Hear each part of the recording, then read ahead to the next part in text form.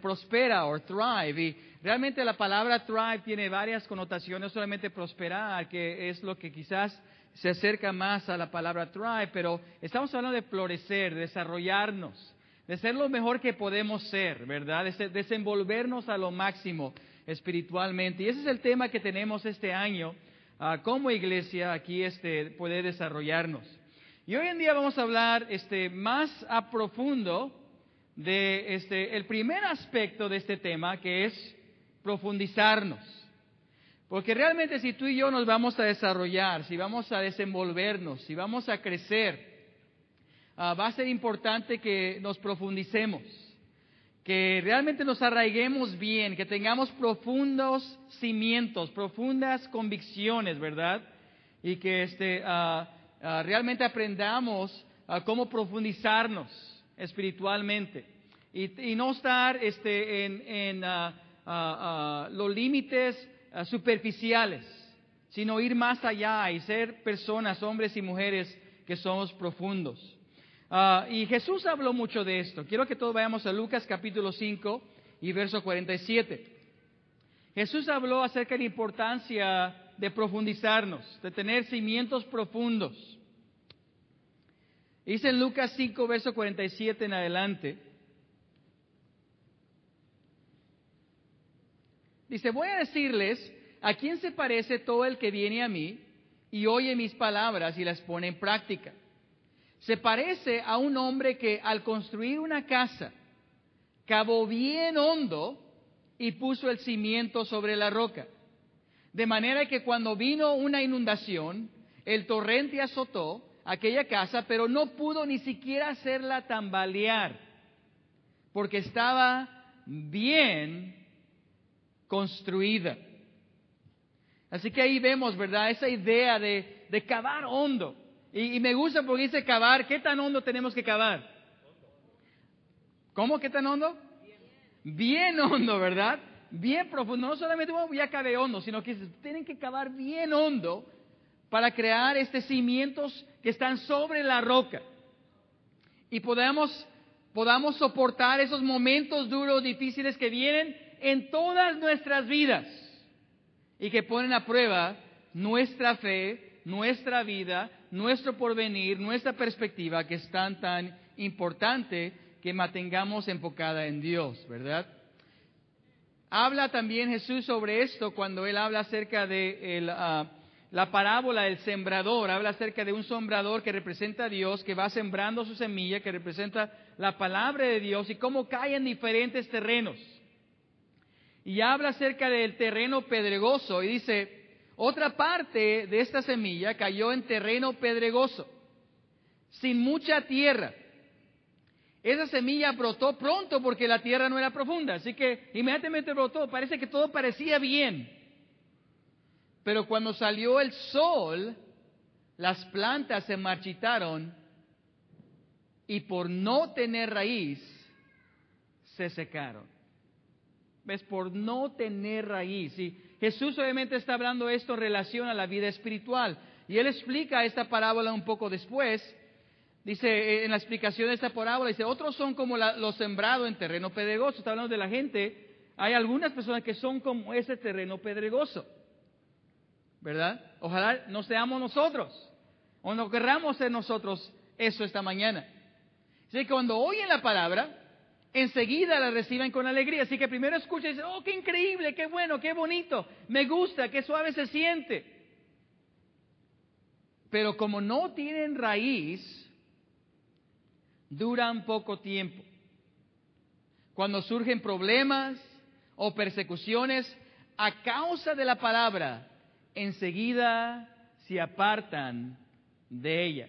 Tan pronto las cosas no se vean tan bonito, tan pronto no se sienta tan bien, entonces en ese momento, por no tener raíz, se apartan de ella. Yo sé que aquí tenemos algunas personas que son nuevos en la iglesia, recién, algunos tenemos años, ¿verdad? Pero siempre cuando quizás venimos a la iglesia, quizás tú nos estás visitando hoy en día y ves a personas bien limpiecitas, bien arregladitas, sonriendo, quizás estás preguntando sea real o no sea real, están fingiendo, están actuando. ¿verdad? Pero realmente Dios ha transformado nuestras vidas. Llegamos a la iglesia y decimos, wow, qué increíble, todo eso es perfecto. Y creemos que dentro de la iglesia todo va a salir bien, nadie te va a lastimar y nadie va a pecar en contra de ti. Y tan pronto algo pasa que no te parece bien, no se siente bien. Entonces, ¿qué hacemos? ¡Oh! ¿Qué pasó? Yo pensé que había encontrado la iglesia. Yo pensé que era la iglesia de Dios. El problema no es Dios, el problema somos nosotros. Y la iglesia no es perfecta porque tú estás en ella, ¿verdad? Pero muchas veces, a veces no tenemos esa raíz profunda. Y cuando vienen momentos difíciles, sea en relación a eso, en relación a otros problemas, retos, dificultades que tenemos en la vida. ¿Cuántos sufren problemas, dificultades en su vida? ¿Verdad? Quizás esta semana, algo que te pasó, que te desanimó, ¿verdad? Estabas quizás animado y algo pasó y... A todos nos pasa eso. Pero ojalá tu fe no la echases a un lado porque algo no funcionó o no salió como tú esperabas. Y pueden ser cosas pequeñas. Algunos de nosotros algo pequeño sucede, algo leve, algo quizás en la mente de alguien más dicen, pues eso no es gran cosa, pero para ti parece gran cosa, que te puede desviar. Pero puede ser algo serio, puede ser algo fuerte, puede ser algo grande, una tragedia grande en nuestras vidas. Y la pregunta es que si nuestra fe va a ser profundamente arraigada al punto que cuando vengan esos momentos no vamos a tambalear, o como dice ahí, no nos vamos a apartar de la fe.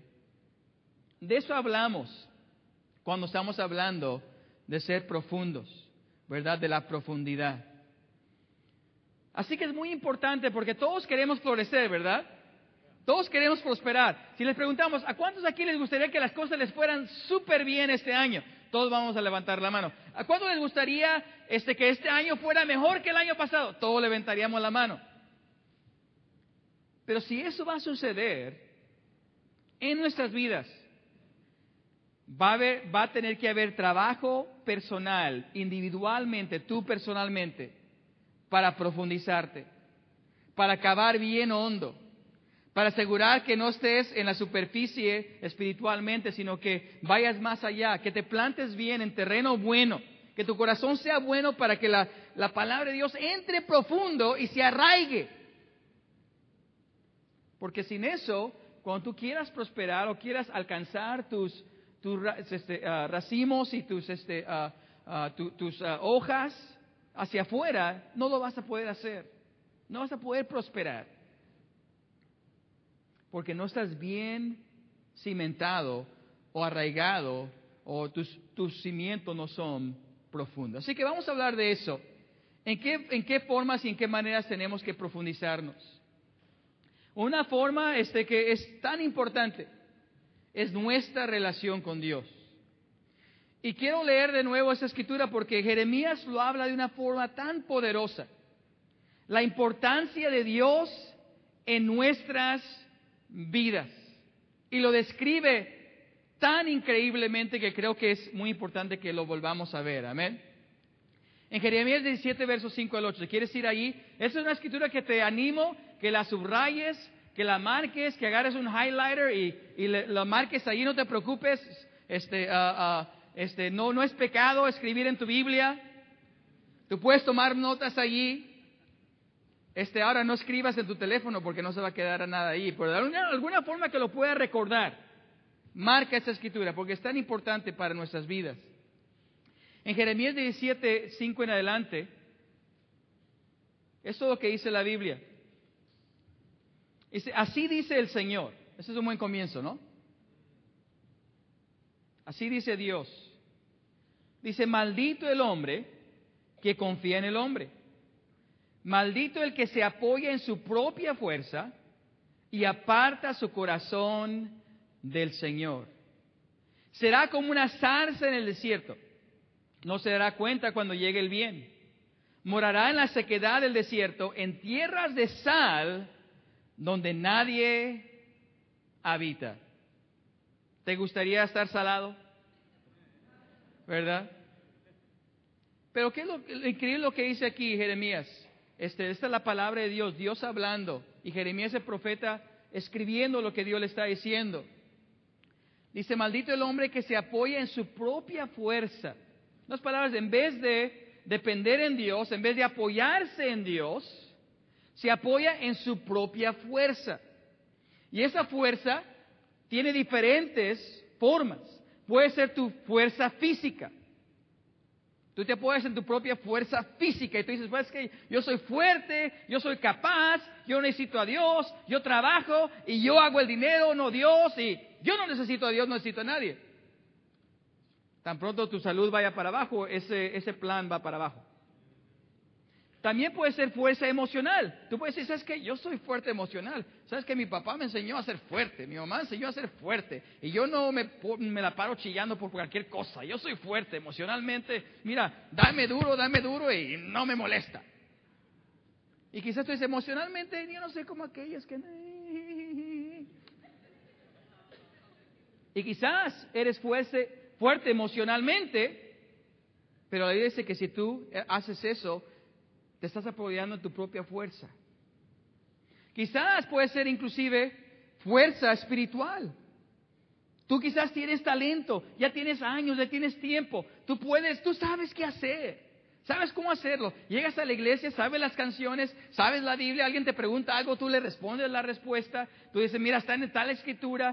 Tú ya eres un experto cristiano. Ya lo sabes. Pero no significa que lo vives. Y tú puedes simplemente usar tus talentos, tu experiencia, tu fuerza en experiencia y decir, ¿sabes qué? Ya yo estoy bien. Yo necesito orar como antes oraba. Yo necesito leer mi Biblia como antes leía. ¿Verdad? Y te apoyas en tu propia fuerza. Y fíjate lo que pasa, porque este pasaje realmente está hablando de situación y consecuencia. Dice que maldito el que se apoya en su propia fuerza, porque la consecuencia de eso es que se aparta su corazón del Señor. Así que no es cualquier cosa. Si tú decides apoyarte en tu propia fuerza, tú estás decidiendo apartar tu corazón de Dios. Y lo más que tú dures en tu vida apoyándote en tu propia fuerza, lo más alejado que tú vas a estar y tu corazón va a estar de Dios, ¿verdad? Así que eso es importante.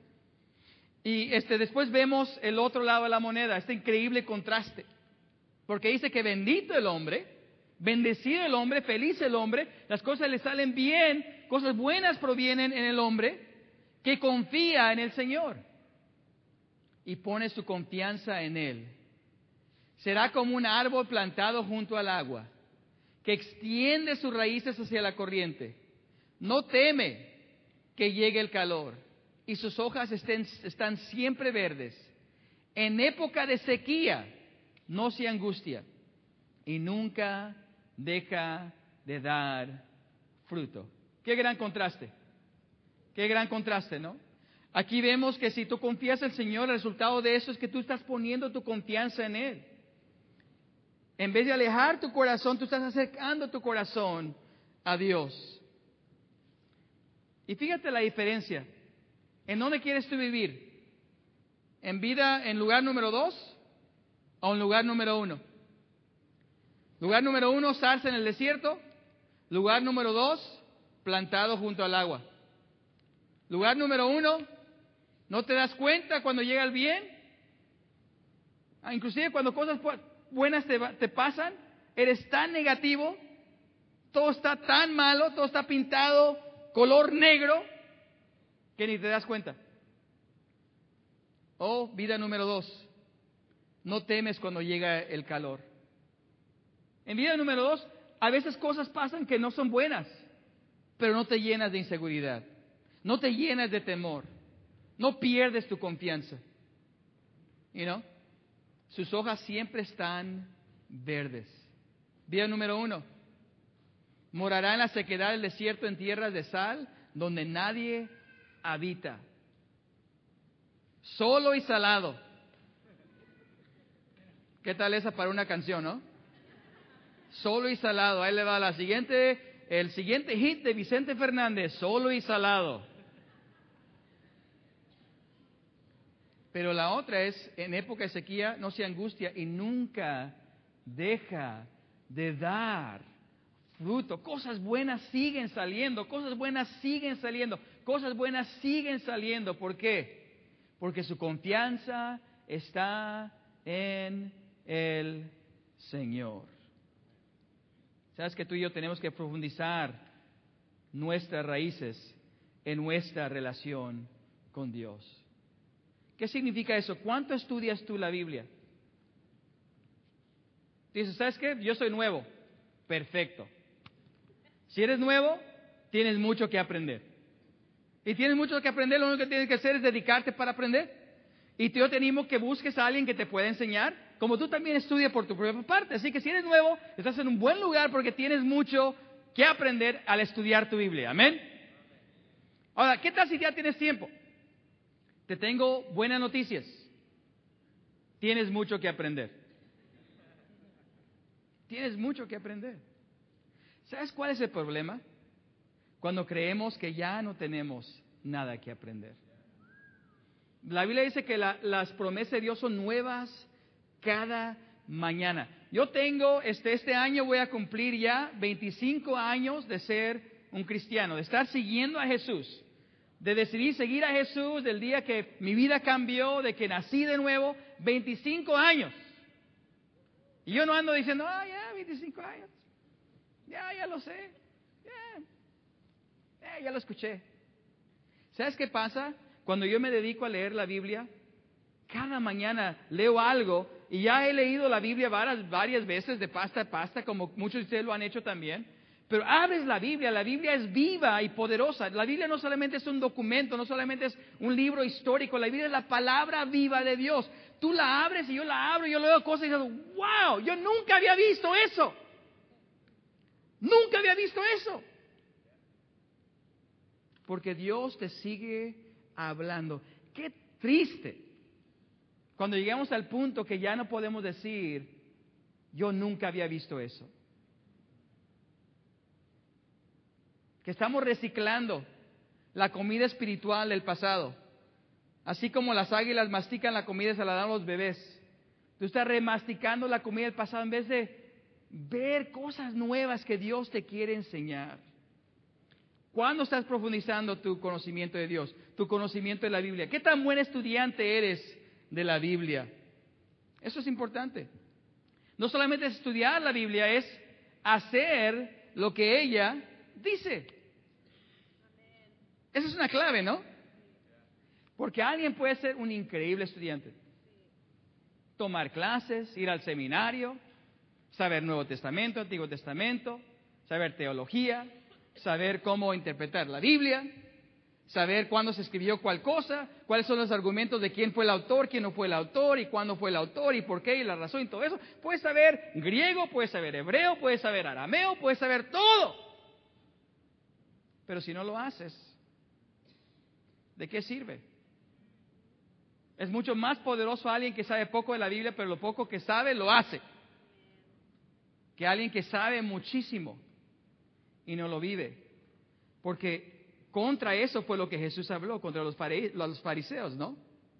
Personas que sabían mucho de la Biblia, tenían mucho conocimiento, pero no lo vivían. ¿Sabes cuál es una buena práctica? Leer tu Biblia, leer una porción, sea un capítulo, parte de un capítulo, buscar palabras que quizás no comprendes, entenderlas mejor y preguntarte, ¿qué voy a aplicar hoy en día de lo que acabo de leer? ¿Qué voy a aplicar hoy en día de lo que acabo de leer? Y yo te aseguro que hay algo que tú puedes poner en práctica. Inclusive con esa escritura que acabamos de leer. Hoy en día tú puedes decir, ¿en qué forma voy a poner mi confianza en Dios? ¿En qué manera? Y dices, ¿sabes qué? Mira, estaba ya luchando con esto. Quería mentir en esta área de mi trabajo. quería en este momento quizás hacer algo que no debería hacer, o enojarme, reaccionar, pero ¿sabes qué? Acabo de ver que tengo que confiar en Dios y lo voy a aplicar en esta área. Todos los días tú y yo podemos hacer eso, estar caminando con la luz de la palabra de Dios enfrente de nuestros pies en vez de caminar a oscuras. ¿Te has dado contra la pared? ¿Te has tropezado? ¿Te está sangrando la nariz porque te pegaste en las oscuras? Así nos pasa muchas veces. Es más, ¿por qué las cosas no me salen bien? ¿Por qué me sigo tropezando? ¿Por qué sigo teniendo los mismos errores? Quizás es porque no estamos caminando con la luz de la Biblia enfrente de nuestros pies. Y estamos viviendo de acuerdo a nuestras propias ideas. Pero sabes que la oración es clave. No hay acto más íntimo, no hay acto que demuestra más confianza en Dios, más fe verdadera que el orar.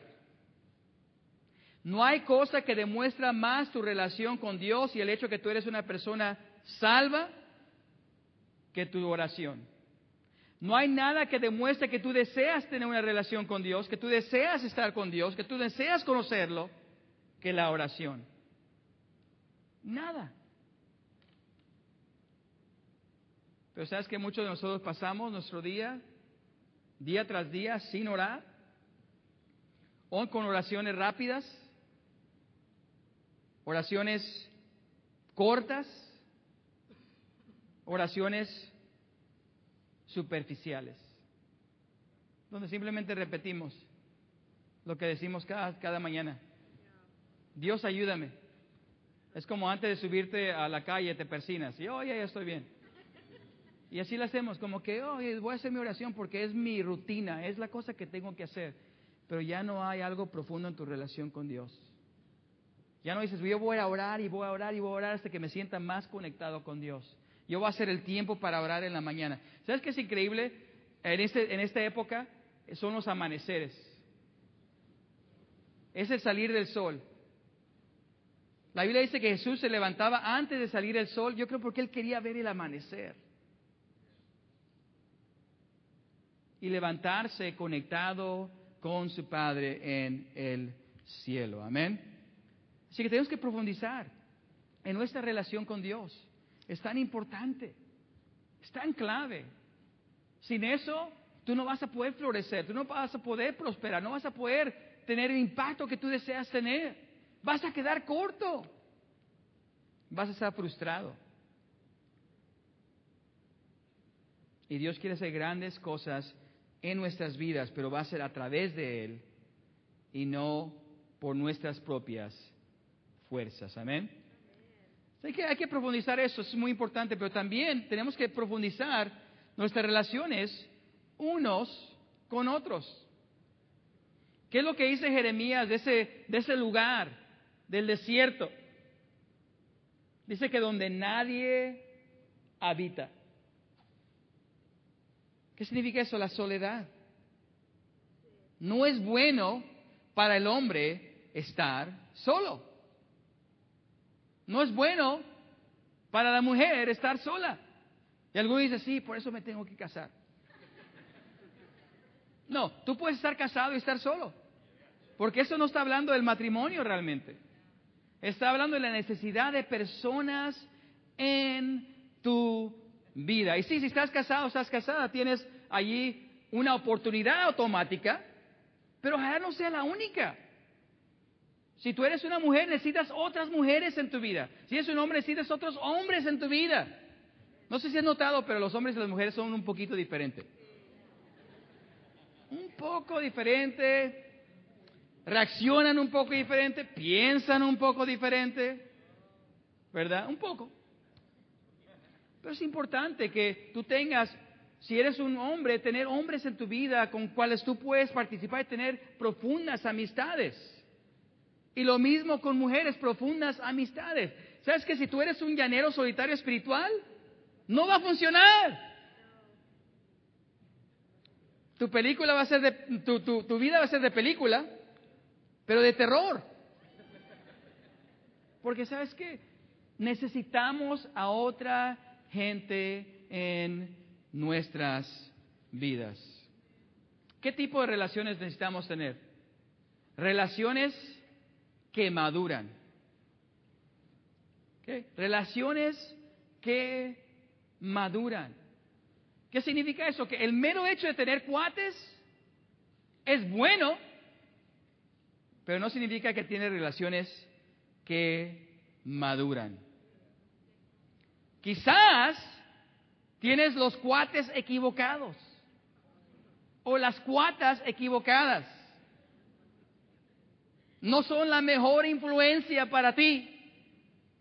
Entonces, no, pues no son mala influencia. A mí no me hacen que haga cosas yo malas. Pero quizás son mala influencia porque siempre te dan a tu punto de vista. Siempre te dicen lo que tú quieres escuchar. No te desafían, no te retan, no te llaman más alto. Sigues igual. Por eso me caes bien, carnal y compadre, porque no cambias. Porque siempre eres el mismo. Igual de terco que siempre. ¿Verdad? Necesitamos personas, relaciones que maduran. Déjame te pregunto, ¿tienes tú relaciones que te maduran? Esas quizás unas preguntas más importantes que van a determinar si tú vas a pasar tu eternidad en el cielo o no. Tan importante como leer tu Biblia, como orar, es esa pregunta. ¿Tienes ahorita en tu vida relaciones, amistades que te maduran? Y no digas, oh, pues sí, eres tú, Rafael.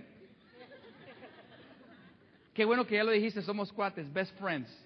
Por eso vengo el domingo, porque cuando escucho el mensaje de Rafael o de Alex o de Mario, de quien sea, eso me madura. ¿Sabes qué es eso? Es como una inyección. ¿Sabes qué? Hace recién, en mi opinión, prediqué un excelente mensaje. Hace unas semanas. A mí yo creo que fue uno de los mejores, en mi opinión. Y llegamos a la casa, una hora después, nos sentamos a comer con todos los hijos. A primer hijo que le pregunté, y prediqué en inglés, no prediqué en español. Porque dice, pues que no sabe español muy bien, ciertos hijos. Le pregunté, ¿qué te pareció el mensaje? ¿Sabes qué me dijo? No me acuerdo qué dijiste. Y se puso a pensar, ¿qué dijiste? Wow, y me desanimé. Pero ¿sabes qué me hizo pensar? Que gracias a Dios, que nuestra fe no es determinada por un mensaje el domingo. Gracias a Dios que nuestra fe no es determinada por un video motivacional. Si esta mañana tú estabas pensando dejar tu fe, tambalearte, echar todo a un lado, tirar todo para afuera, y viste el video y dices, oh, mejor ya no, tu fe no es muy profunda. Necesitamos relaciones que maduran. ¿Tienes a alguien en tu vida que te está madurando? Es tan importante. Alguien con quien tú puedes ser profundo, hablar de cosas difíciles y no mantener las cosas sobre la superficie. Necesitamos relaciones que maduran, necesitamos relaciones maduras. Entonces, bueno, ¿cuál es la diferencia? Relaciones que maduran y relaciones maduras. Una relación madura significa que sí necesitamos amigos, sí necesitamos personas en nuestras vidas, pero tú necesitas tus propias convicciones. Es como decía nuestra mamá. Si mi amigo en ese tiempo era Johnny. Si Johnny se avienta por un barranco, ¿tú te avientas también? Y la respuesta, no, pues obviamente no. Al menos que es con paracaídas y va a ser una aventura, pero pues no, ¿verdad? Pero la idea de eso es que sí necesitamos amigos, sí necesitamos profundos amigos, sí necesitamos amigos que nos maduran, pero eso no va a reemplazar la necesidad de tus propias convicciones. Algunos podemos tener amistades con personas que nos maduran, pero nuestras relaciones no son maduras. ¿Sabes por qué? Porque dependes demasiado de otra gente para tu fe. Dependes demasiado. Oh, perdí mi Biblia. A ver quién me ayuda a encontrar mi Biblia. En vez de tú tener tu propia convicción. Sí, necesitas amistades. Alguien tiene que estar en tu vida. Pero tienen que ser relaciones maduras donde tú tienes tus propias convicciones. Porque puede ser, aunque sea una persona increíble, con gran fe, con grandes convicciones, que de vez en cuando esté equivocado. ¿Y qué vas a hacer tú? Si dependes tanto de otras personas para tu fe, en vez de tener tus propias convicciones. Esto dices, wow, es un poquito complicado. Porque dices que tenemos que tener gente en nuestra vida, pero tenemos que asegurar que tengamos nuestras propias convicciones. Y alguien tiene que ser profundo conmigo, pero yo tengo que ser profundo a pesar de alguien más. ¿Cuál de los dos es? Es los dos. Es los dos. Tú necesitas a personas maduras en tu vida que te están madurando, pero tú tienes que ser maduro por tu propia parte también. Entonces, tú personalmente tienes tus propias convicciones. Así que necesitamos relaciones que maduran, necesitamos relaciones maduras y tenemos que ser maduros en nuestras relaciones. Dices, ahora sí ya me confundiste. ¿Verdad? Necesito relaciones que me maduran. Ok, esa es la comprendo. Ok, relaciones maduras que tengo que tener mi propia convicción. ¿Qué significa esto? Tengo que ser maduro en mis relaciones. ¿Qué pasa cuando hay conflicto con tus amistades? ¿Sabes que hay algunos de nosotros que teníamos buenas amistades y alguien nos vio mal? Alguien no nos saludó. Alguien, en nuestra opinión, nos faltó el respeto y se cruzaron la línea. Y dijimos, hasta allí llega mi amistad. Te saludo en la iglesia, pero hasta allí llegamos. Y desechamos amistades por nuestro orgullo. Desechamos las amistades por nuestra amargura. Desechamos amistades por nuestro pecado. Porque tomamos las cosas personalmente. Porque decimos, ese no me cae porque es de aquí, es de El Salvador, o es de México, o es de Michoacán, o es de Guatemala. Y a mí los de Guatemala no me caen muy bien. Y a mí los de Perú, pues es que son de Sudamérica, y no sé, los de Sudamérica. Y los americanos, ojalá que el servicio hoy sea todo en español, porque los americanos, como me choca tener servicio en la mañana con los americanos. ¿Qué mundanos? Oh, ¿sabes qué? Les cuento. Se mudó a nuestro vecindario alguien de Guatemala. Oh, man. ¿Qué vamos a hacer? Porque todos éramos mexicanos y todos del mismo rancho y ahora vino alguien de Guatemala. Y nos sentimos por las cosas más pequeñas, más tontas. Es como hermano, dice, ¿sabes qué? Mira, ve ahora con esa persona porque pasé y no me saludó. Y le digo, ¿y lo saludaste tú? Pues no. ¿Y pues cuál? Pues porque lo quería poner a prueba. Era una prueba. Y la falló. Le puse la prueba. Hasta me le acerqué ahí un poco. Hasta cuando caminé al lado, un poco más lento. Y ahí, ¿no? Más o menos, y no estaba volteado para el otro, estaba medio volteado hacia él, por si me quería saludar, ya estaba listo para el abrazo. Pero no ¿sabes qué? Como si no existiera. Ya se tiene algo contra mí. No le gustan los chaparros. Pero yo sé que es exagerado, ¿verdad? Y lo hago así por humor. Pero en cierto aspecto, wow, ¿dónde están nuestras convicciones, nuestra profundidad? No somos profundos, no somos maduros en nuestras relaciones. No nos ayudamos, en vez de nos ayudamos, nos perjudicamos. No le digas a nadie. Ok, si tú no le dices, yo no le digo tampoco. Somos verdaderos amigos, ¿verdad? Hey, si somos cuates, yo sé que lo que estamos haciendo está bien, pero hey, Mira, si tú le dices a alguien, ya hasta ahí quedamos, ¿eh? ¿Qué es eso?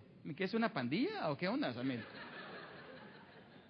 ¿qué es una mara o qué está pasando aquí?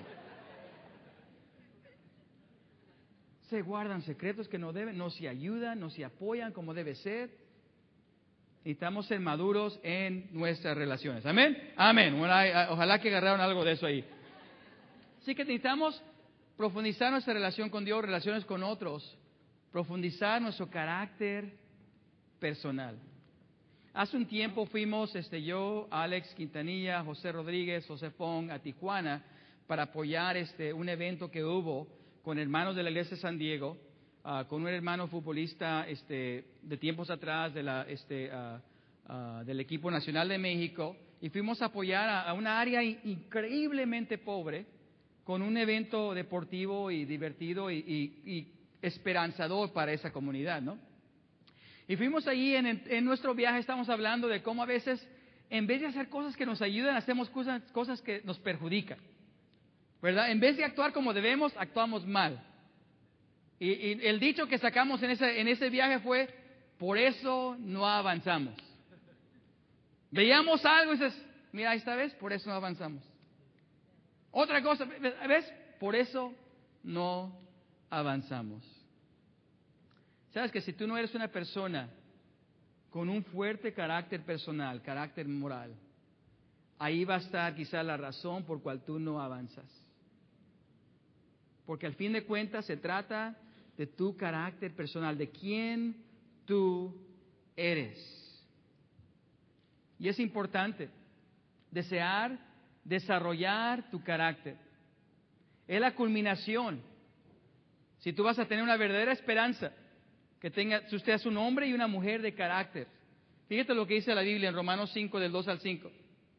Dice, así que nos regocijamos, porque sabemos que el sufrimiento produce perseverancia. Así que si no hay sufrimiento, no necesitas perseverancia. Así que necesitamos a veces sufrimiento. La perseverancia entereza de carácter. Y la entereza de carácter, esperanza. Y esa esperanza no nos defrauda, porque Dios ha derramado su amor en nuestro corazón por el Espíritu Santo que nos ha dado. Ve la culminación. Si tú y yo vamos a tener esperanza en nuestras vidas, es ser un hombre o una mujer con un carácter íntegro, con entereza de carácter. ¿Qué significa eso? Significa que tenemos que desarrollar buenos hábitos en nuestras vidas, buenas costumbres. Hay un dicho que dice que siembra un hábito y cosecharás un carácter. Siembra un carácter y cosecharás un destino. Por eso no avanzamos. Queremos que las cosas nos vayan bien, ¿no? ¿Por qué nos salieron mal? Quizás porque no hemos desarrollado hábitos buenos en nuestras vidas que van a crear un carácter en nosotros. Hábitos de disciplina, hábitos de honestidad, hábitos de ser hombres y mujeres de palabra, hábitos de convicción del compromiso. Yo me comprometí, yo dije y lo voy a hacer. Yo me comprometí y lo voy a cumplir. Y no cuando se vuelva difícil digo, ok, ¿dónde me puedo salir del contrato? Pero ser hombres y mujeres, que no nos damos por vencido, que no dejamos las cosas a media, que terminamos las cosas. ¿Sabes que quiero compartir de mi hijo Adrián? Adrián, él este año decidió querer entrar en la lucha libre en la high school, aquí en esta high school, en wrestling. Y no es lucha libre con máscara, es greco-romana, ¿no? Así como en las Olimpiadas. Y Daniel juega deportes, Bianca juega deportes. Adrián realmente no ha tenido mucho el interés en los deportes tanto, así que nos maravilló un poco que él quería hacer lucha libre, porque wow, ese es un deporte fuerte. Practican tarde hasta las 5:30, los él no le gusta correr, tienen que correr todos los días, tienen que correr arriba y para abajo en los escalones todos los días. Y le pregunto cada día, ¿cómo le fue? Y me dice, mal. Soy muy lento y soy muy débil, es su respuesta. Soy muy lento y soy muy débil. ¿Cómo te fue en la práctica? Nomás me dieron paliza, pura paliza me están dando. Se me ponen a luchar y con el más débil me da paliza. Con más fuertes me dan paliza. De todos me ganan. Esto ha sido por 1 mes y medio. O más todavía con todas las prácticas antes de eso. En la mañana venimos porque esta semana iba a tener un torneo a luchar. Y si a lo mejor me toca luchar hoy o no. Diferentes niños luchan. Y le tocó luchar y él, en el camino siempre oramos a la escuela, con mis hijos siempre oramos. Y él pidió, Dios, ayuda a que hoy pueda hacer un buen trabajo en la lucha y pueda ganar. Eso está en su corazón. Y en el primer minuto, perdió. En el primer minuto. Perdió. Y estaba desanimado, lo recogí, lo llevé a la casa. Pero ¿sabes qué? En ningún momento él ha dicho o pensado, ya no voy a estar en la lucha. No le gusta. Le pregunta si le gusta, no le gusta. Se está perdiendo otras cosas que le gustan hacer. No es bueno para hacerlo. Pierde. Pero él tiene la idea, ¿sabes qué? El año que viene, si tengo la decisión, quizá puedo decidir hacerlo o no hacerlo. Pero yo no me voy a dar por vencido. No lo dice, pero lo hace. Y ¿sabes qué? Yo dentro de mí siento un gran orgullo. No porque está ganando, no porque está recibiendo, premios, porque no lo está recibiendo. Pero porque yo veo en él un carácter que lo va a ayudar para toda su vida. Y sabes que si tú decides ser un hombre y mujer de carácter, eso te va a ayudar para toda tu vida. Tu reputación es lo que otros creen que tú eres. Tu carácter es quien tú eres realmente. Y te animo a que trabajes en eso, que profundices para que tú puedas realmente prosperar en este año. Amén. Que Dios los bendiga muchísimo. Amén.